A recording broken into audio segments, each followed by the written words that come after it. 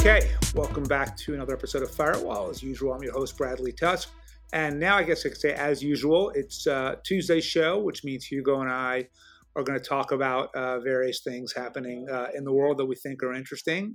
So thanks for tuning in. And according to the metrics, you guys seem to be liking this so far. So for as long as that's the case, we'll keep doing it. And I should also, because I always forget, remind you, please rate and review us if you can.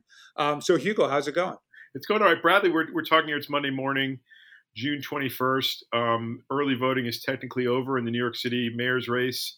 Yeah. But tomorrow is the actual election day. It looks like turnout is below expectations, less than 200,000 people. I'm sure that that's true. Turnout, early voting and absentee, as the last numbers I got this morning was 265. Oh, 265. I thought I heard 190 on the radio this morning, but maybe. Yeah, I believe that's what I was told this morning from Chris. And so if you assume that you're still at the 600 to 700 that you had in the 2013 Democratic primary, which was the last open primary, it gets you to 900 or so, maybe even 1 million. So, if total turnout is between 900 and 1 million, that actually would be a pretty significant increase. Now, again, for listeners of this podcast, we'll hear me talk about mobile voting all the time. It's an infinitesimal number of people compared to a city of 8.6 million. But within the norms of low turnout municipal primaries, 900,000 would be all. Yeah. Still blows my mind, how few New Yorkers are actually going to end up deciding, the near-term future of New York City. Doesn't have to be that way. If you are listening to this on Tuesday, the polls don't close till 9 p.m. And if you want to be able to complain about the mayor and have a say in your city's schools and streets and public safety and parks and taxes and everything else, you got to exercise your right to vote. And yes, it's a pain in the ass. And yes, you should be able to vote on your phone. And we're working hard on that. But at least for now, you got to go somewhere. It's easier to not do it. But if you care about the city, please go out and vote. Yeah.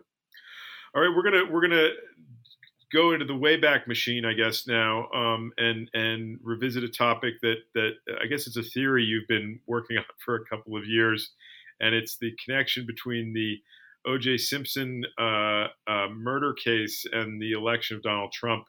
Why don't you lay out how you see those things, or what parallels you see between them? Yeah, I remember in 2016, two things kind of happened at the same time: the Hillary Trump election, and then there were all those OJ miniseries and shows that came out, and I really liked the one on FX that was maybe an 8-part dramatization of the trial, and it kind of hit me in many ways that. Did you watch both the dramatization, the Ryan? That's the one I watched. That's what you watched. Yeah, and you didn't watch the doc series. No, I tend to not have the patience for documentaries generally. I know. I actually remember last time I sent you a documentary, I realized that was the last time. Yeah, it was about like crusading journalists in Prague or something like that. I was like, right. I watched 12 of this, and I was like, this is terrible. So I watched every award. I'm sure it did. I watched the dramatized version of it. But what hit me was Hillary and Trump were really Marcia Clark and Johnnie Cochran. And if you think about the OJ case, in many ways, it was a perfect prelude for both the 2016 election, but then really for Trump and Trumpism in general, right? On one hand, you had reasons and facts. On the other hand, you had emotion and resentment. Now, the resentment Johnnie Cochran was playing into was the resentment by African Americans of the LAPD, so different than Trump's playing into kind of white working class voters and their resentment of minorities. But nonetheless, it really was very similar in the way that Clark was playing not to lose, Cochran was playing to win. Clark was terrified of being criticized. Cochran threw caution to the wind. Clark was the establishment. Cochran was the outsider. He was super aggressive. He made the trial about something other than the murder itself. And if you think about it, if it doesn't fit, you must acquit is really the precursor to Make America Great Again. And the reason why this is still relevant today is the tactics of Cochran and Trump are becoming the norm, right? Someone who is a little more moderate and soft-spoken like Biden is now the exception as opposed to the rule. And yet at least, in kind of liberal establishment Democratic circles, we constantly underestimate these types. and constantly assume that Marcia Clark will win, constantly assume that Hillary Clinton will win, and they don't. Who do you think even has the potential though to be like in the rest of like let's say in the Democratic Party? Who has the potential to be a Cochran or a Trump like that? AOC, Sanders, you know, But they're too earnest, right? Like I don't the think so. they Maybe Sanders is. I think AOC is much savvier than that. I think she'll be you whatever don't think she. she wants to die on principle? I think that if significantly more power is within her grasp, like the presidency, she'll say and do what she needs to say and do to win. And in her case, you don't win by moving to the center. You move by mobilizing your voters and getting so much more attention than everyone else that effectively dominate the whole thing. Interesting. I don't. I mean, I just see her as a fundamentally different type of operator than a Johnny Cochran. I mean, I can't even quite see a woman in that role. It's All that means is she's more talented than Cochran, and that's why you think that. I mean, it's pretty hard to argue with Cochran's career, though. He was a pretty talented guy. I mean, and I think I guess the issue is whether that kind of like there's a macho masculine aspect to both Cochran and Trump that seems essential to how they think. No. Oh, in both of those cases, that was to appeal to specific voters that they need, whether it was members of the jury for Cochran or voters for Trump. And everyone's got different targets and demographics, and so you may see a much less macho version of this, but nonetheless, it's about being as aggressive as possible, as loud as possible, kind of putting slogans and sort of basic concepts ahead of facts and issues, but also understanding that the candidate that forms a visceral connection with the voter, and this could be in a municipal election, a federal election, or a trial or a jury, these days tends to be the one that ultimately wins, not the person that has the best policy case and the most bullet points and white papers and endorsements from people who are supposed to matter. Where do you see? I mean, I guess this is the question it always comes back to. But if Trump, in fact, does not run in 2024, is there a Trump-like figure on the right? Yeah, I mean, Hawley and DeSantis are trying desperately to be that. Whether either of them have Trump's level of talent, we don't know yet. But yeah, I mean, you see people who are auditioning to be the nominee yelling and screaming as loud as they can on every possible topic because they have realized that that is a formula to win, not playing the inside game and not being in the establishment. Without causing too much whiplash on the part of our listeners, we're gonna go from this sort of pop culture reading of politics to a much grittier nuts and bolts issue, which is something you'd wanted to chat about, which is the public option being voted into law in Nevada for healthcare. Tell me why that's important. So it's interesting because Nevada has created something now that provides a public option for consumers that's cheaper than insurance or cheaper than Obamacare for that matter. The insurance industry obviously hates it because it drives down their margins. It passed because the advocates say that it's necessary to provide care for those who don't qualify for Medicare or Medicaid or anything else and can't afford private insurance. And to me, what was sort of interesting about this intellectually is the question of what's a right and what's a consumer good? Because if you believe fundamentally that healthcare is a right, then what Nevada did makes perfect sense, which is one way or another, we need to make sure that everyone has care that they can afford. That might be Medicare or Medicaid. It might be Obamacare. It might be private insurance, or it might be a public option that sort of is an amalgamation of different plans. And if you believe this is an inalienable right that people should have, then it's incumbent on you, the government, to find a way to provide it. Or if you believe that health insurance is a consumer good that people can choose to purchase or not purchase and have or not have, and it doesn't have to provide it to people as a matter of right, then you would say a public option doesn't make sense because it is neither useful for the industry nor is it necessarily great for the taxpayers, right? It's only good for the person that needs the care itself. And I think that we're in a moment in society and time where there's a lot of debate over kind of what's a right and what's a consumer good. So, for example, we see education in this country as a right. Everyone has the ability to go to public school.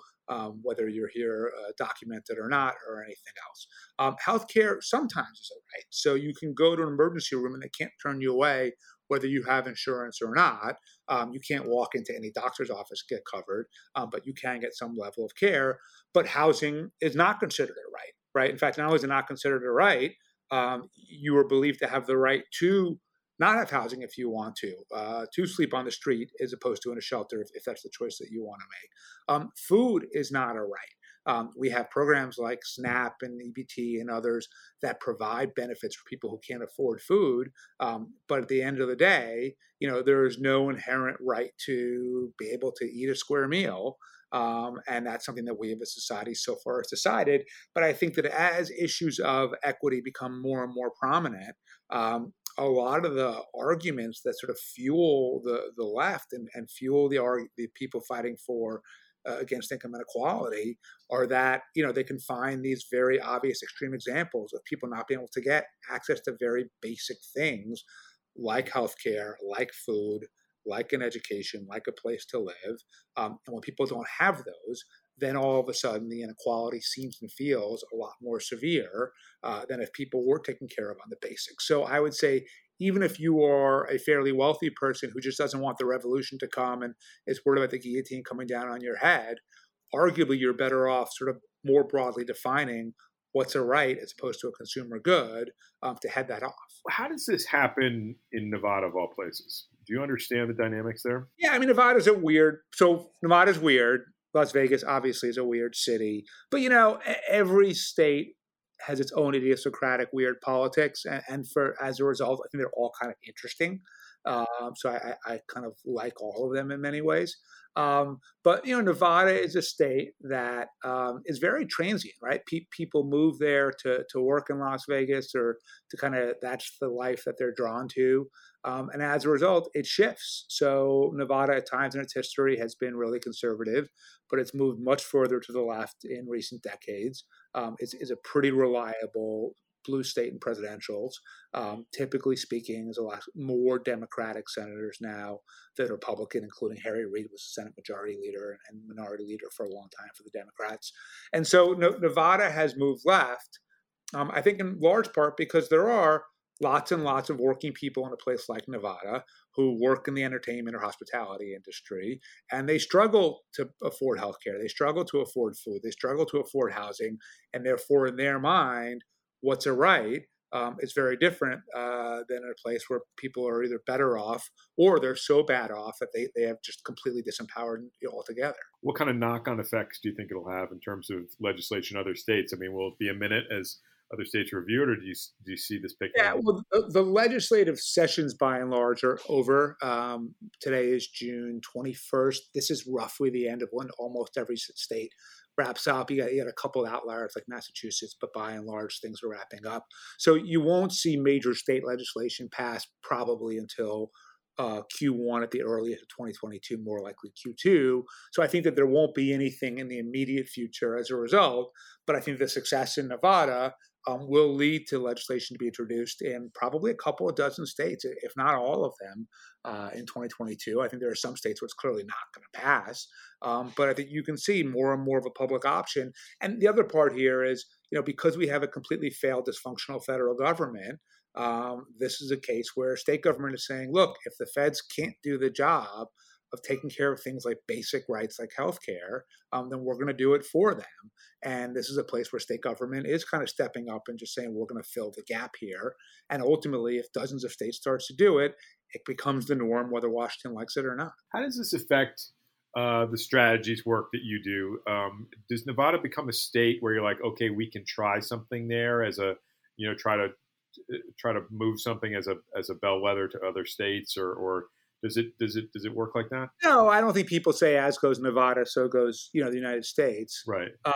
But at the same time, one of the reasons that we really prefer to do our regulatory work at the municipal and state level instead of federal is we have a much broader playing field, right? So if you told me the startup you invested in can only be legal if you pass this law through Congress, I would say I'm probably not going to do that, right? I know how to go about the process.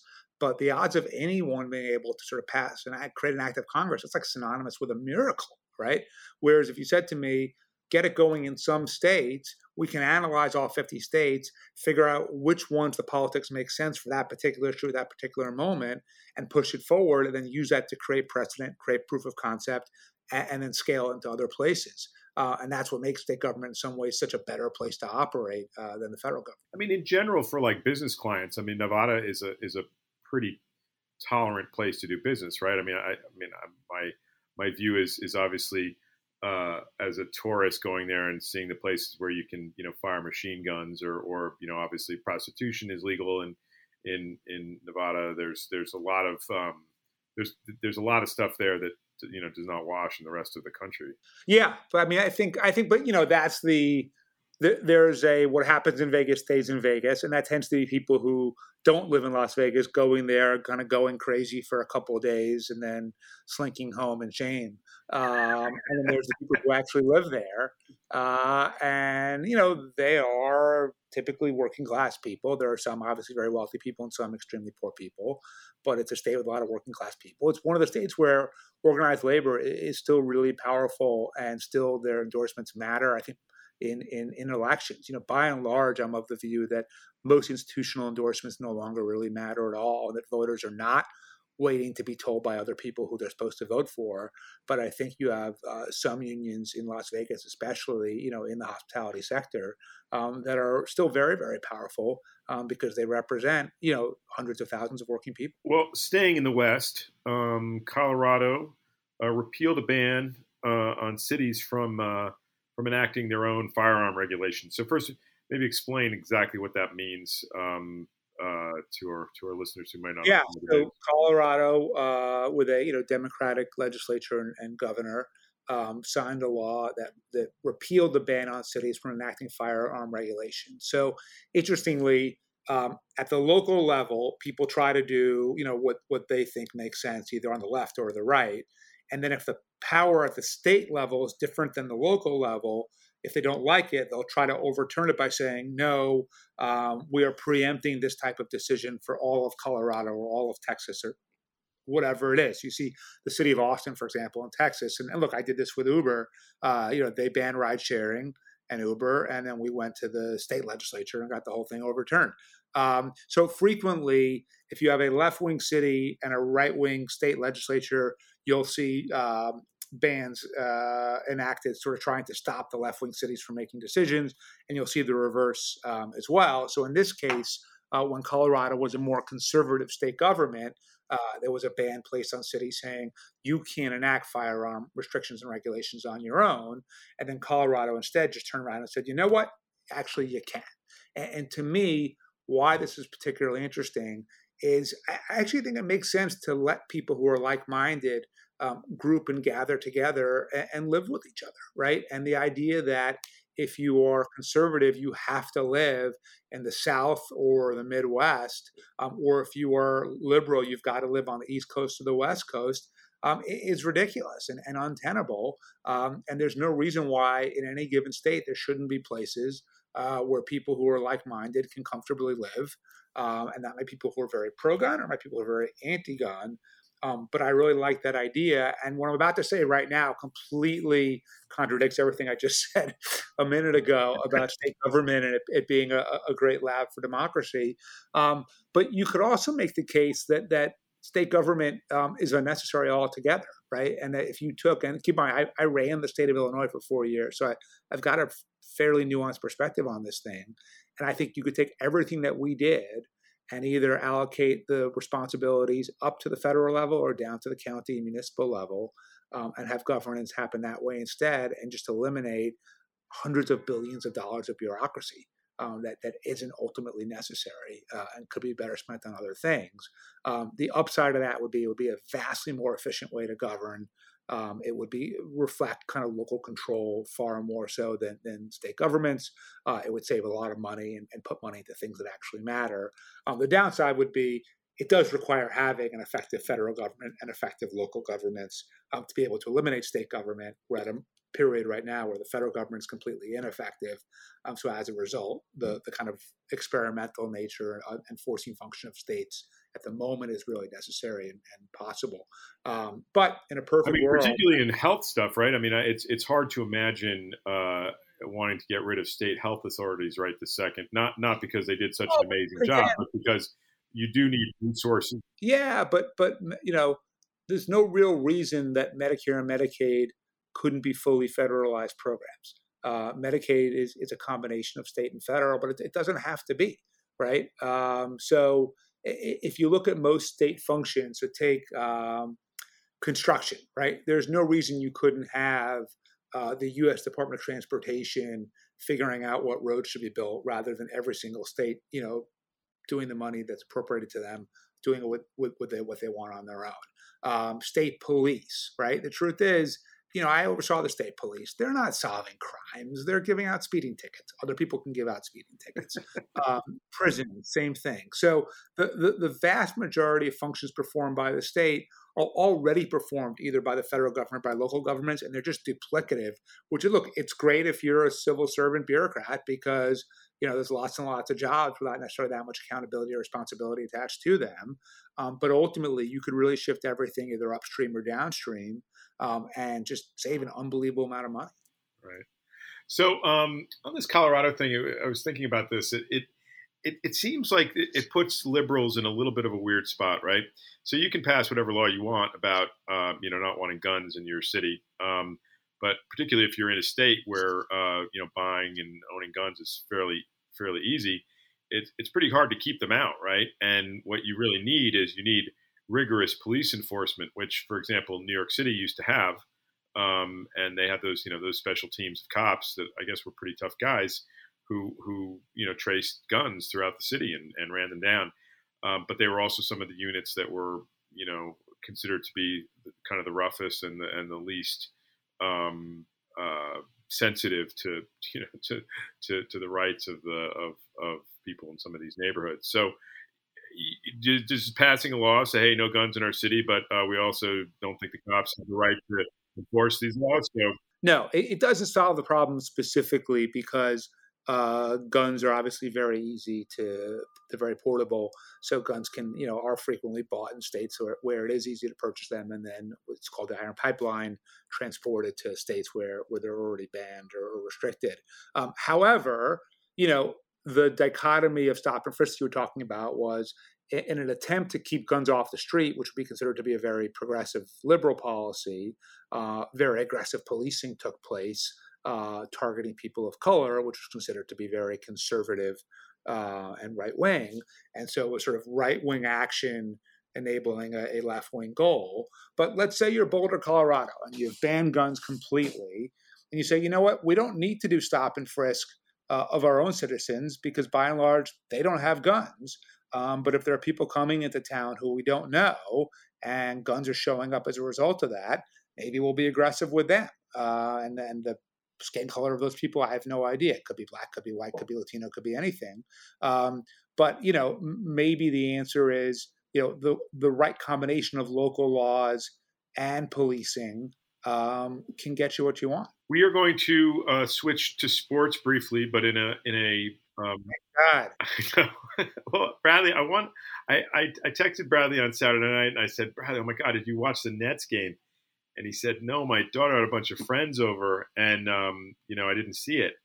And I was like, Bradley, you have one television in your house? So you, in fact, have one television? Yeah, we have one TV in the den. Now we have 4 people and I think 3 laptops on a desktop and a couple of iPads. So there's no shortage of places to watch something if you really want to. But yeah, it was my daughter's birthday. We were at our place upstate. She had 5 friends sleep over.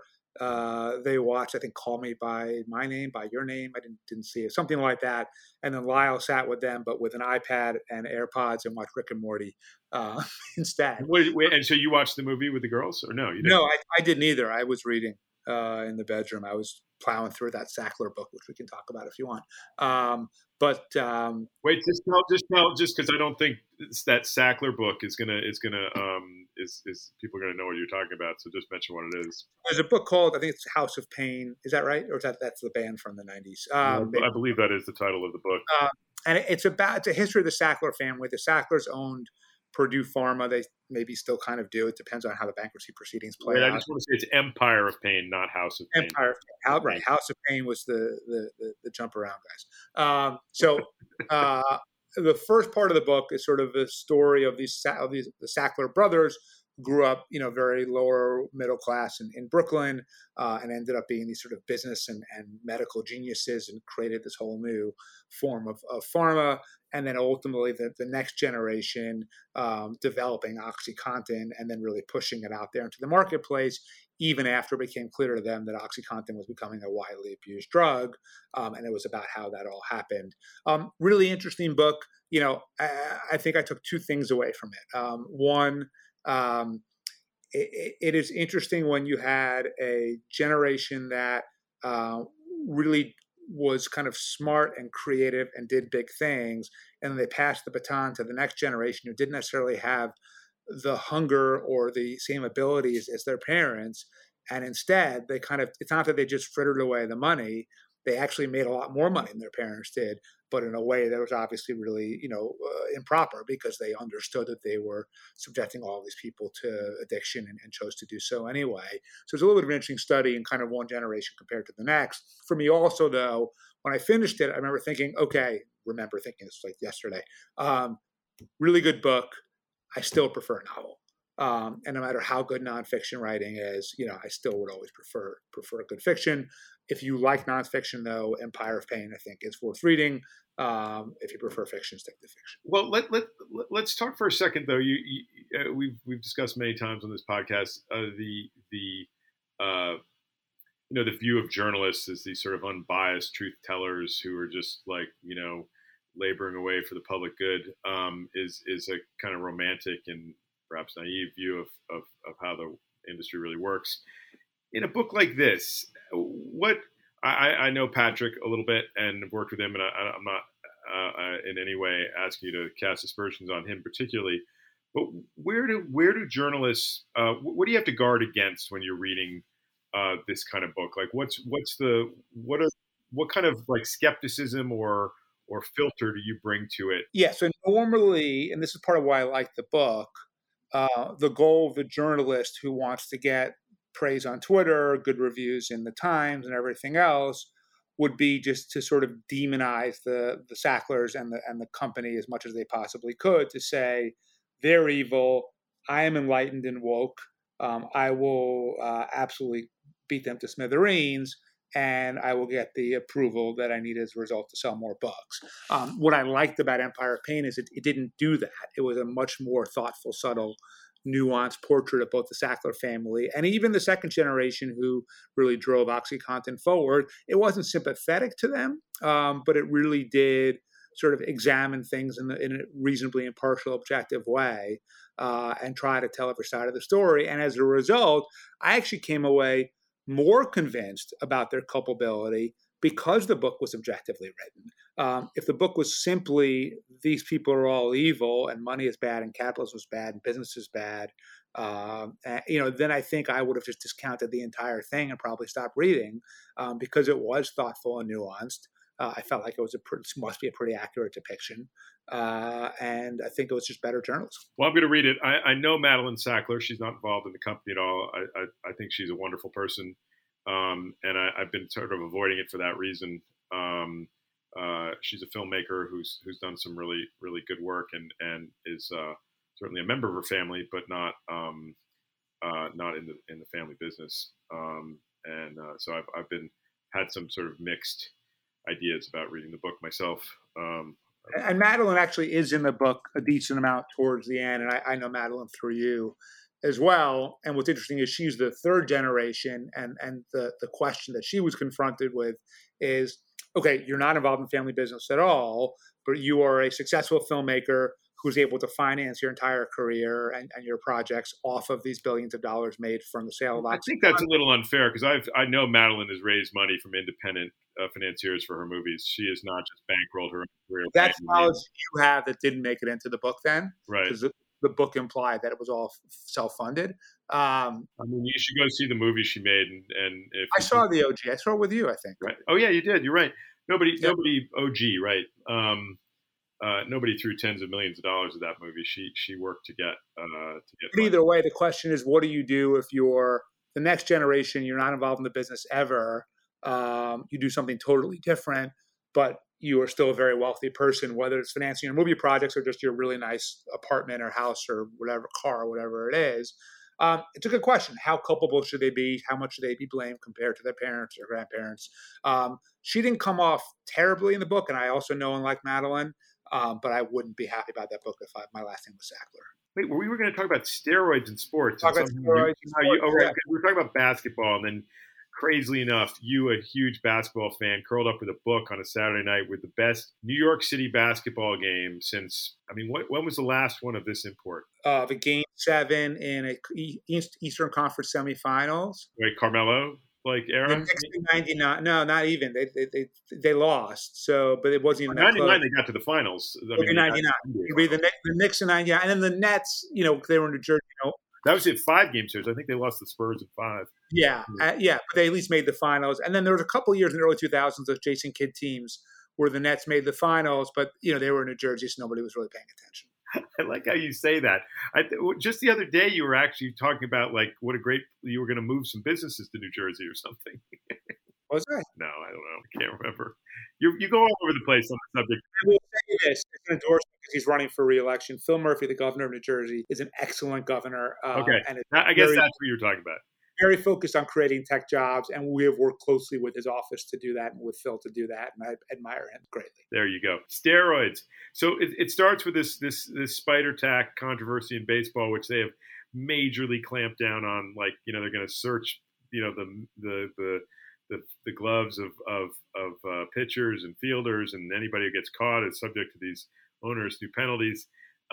You think you wanted to take this argument that steroids should be legal, but let's stick with the substance that they're putting on baseballs. Should this be legal? So it's a good question, right? So I think that on one hand, because as we were debating this over the weekend on text, you were able to take it to a logical conclusion where all of a sudden my argument didn't make any sense anymore if you're using a cork bat or something like that. But people are allowed to use a certain amount of pine tar to grip the bat, a certain amount of resin to grip the ball. If they're using 30% more resin in a different form, should that definitely be illegal? I don't know. It seems to me it's not a moral question. It's a functionality question right now. Well, as a baseball fan, though, you have an opinion, right? So if you let them use like the spider tack, they studied the spin ratio goes up a certain amount or whatever this. I don't. So here's what I would rather see. Right. So I'm a baseball fan. Right. And I will say I don't know the players personally, and I'm not really that concerned with their well-being one way or the other. Right. I am concerned with my entertainment. Right, but you don't want to see them get hit in the head with a pitch. I mean, no, of course not. But so right now, pitching has evolved significantly ahead of hitting. So 25% of at-bats result in strikeouts. If you go to a game, you'll see that the whole lineup is hitting like 230. Pitching is way up and hitting is way down. And so if you said to me, rather than making the pitchers worse by moving the mound back a foot or lowering it or not allowing pitchers to use resin to grip the ball, let the hitters take steroids. Let everyone come at their very absolute best. The players will perform at their peak level, and fans will be entertained at the peak level. And yes, it may result in long-term health problems for the players, but I think they have the right to make that choice about their own bodies. And they do, right? They're adults, so they do. But if Lyle is getting into baseball and he's actually kind of good, and he's like, Dad, I'm going to take this. Well, let's say the metaphorical Lyle, then the symbolic Lyle. He's inherited my athletic talent. Right, that's a frightening concept. But did he? If your 14-year-old son were like, Dad, I don't think I'm going to be able to make the varsity baseball team unless I start juicing. What, as a parent, you're like, well, go for it, kid. It's all about the entertainment. No, because that's not professional sports, and he is still a minor. But here, let's take it a level further. So, as a 12-year-old, no.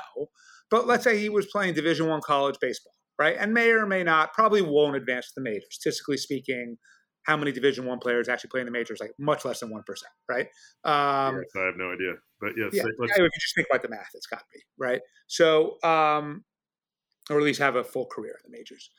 But if he said, I'm competing at a really high level, I am over the age of 18, I can drive a car, I can be drafted to serve in the Army, and I'm choosing to take, human growth hormone to make me a better hitter, I don't know that I would necessarily tell him that he shouldn't. I No, think I would. I get that, but it's there's no dividing line between when it's okay and when it's not okay that is easy to draw, right? So because if Yeah, to the point where he's a good Division I baseball player, he's probably already started to like devote his entire. but the dividing line is being an adult. I think if you're over the age of 18, I don't see nothing wrong with you deciding for yourself, I will choose to take this performance enhancing drug and incur whatever health risks come with it, or I will choose not to, right? But I would rather let the athletes decide that for themselves. One, it respects kind of their own personal sovereignty.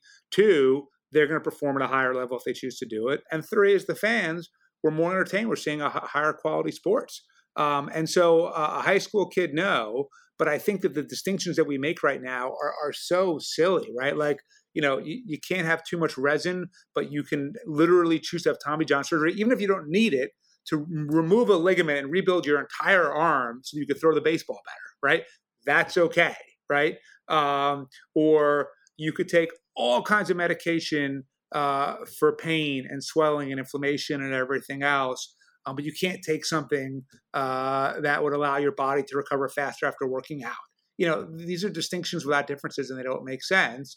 And I think rather than saying, oh, spider attack is terrible and steroids are terrible, we have to crack down on all this, which is the conventional narrative that you see coming out of sports, I would far rather take a more, substantive look at this and say, there are substances that I think should be up to the athlete to choose to use or not use. Well, I mean, you look at the changes that are happening incredibly quickly on gambling now, and the league suddenly becoming very open to it. I mean, that's a huge change from 10 years ago, or even, further than that, when the leagues really did everything they could to frustrate the development of gambling.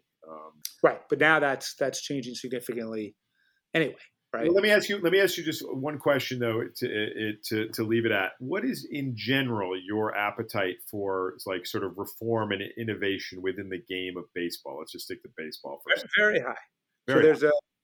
So like for example, Theo Epstein, who was the great general manager of the Red Sox and Cubs, is now an advisor in Major League Baseball, and his job is to sort of figure out innovation and improving the game. And he was on the Bill Simmons podcast a couple of months ago.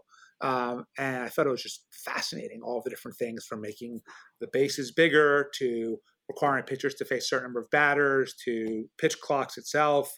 The base is bigger so that like there's just like you can slide into different areas of it or something. It just encourages more offense. That you can steal bases a little more easily. You're more likely to be safe when you're sliding into second or third. God, that would look terrible, though, don't you think, if they make the bases really big? So they're trying out all of these different things. Robot umpires, they're trying that out right now, I think, in the Atlantic League, which is sort of a very low level of the minor leagues. Look, tennis, I think, I'm not a tennis fan, but tennis uses technology to determine if a serve is in or out. I don't see any problem with doing that for balls and strikes. So anyway, I have a very high tolerance for innovation in baseball. And tell me your level of concern about DeGrom's arm. Well, on one hand, I'm concerned because he is having what experts will say is the greatest season by a pitcher in the history of baseball. Baseball is a 130 or so more, 150-year-old sport at this point. And you're saying that this is the single best anyone's ever done it. You want him to do it at the absolute highest level. And he's doing it despite facing kind of arm issues. His shoulder, his lat was tight. He's had different things in different games. So my hope is that he'll be okay. He's pitching tonight, the first game of the doubleheader. He had an MRI for his shoulder. Everything came back clean. So if DeGrom is playing well, A, that's just a much more fun baseball team to follow and game to watch. And B, the Mets' chances of staying in first place are a lot higher. So, yeah, I wouldn't say it's quite as top of mind as like winning this election tomorrow, but it's pretty high up there for him. All right, Bradley. Talk to you next week. See you, Hugo.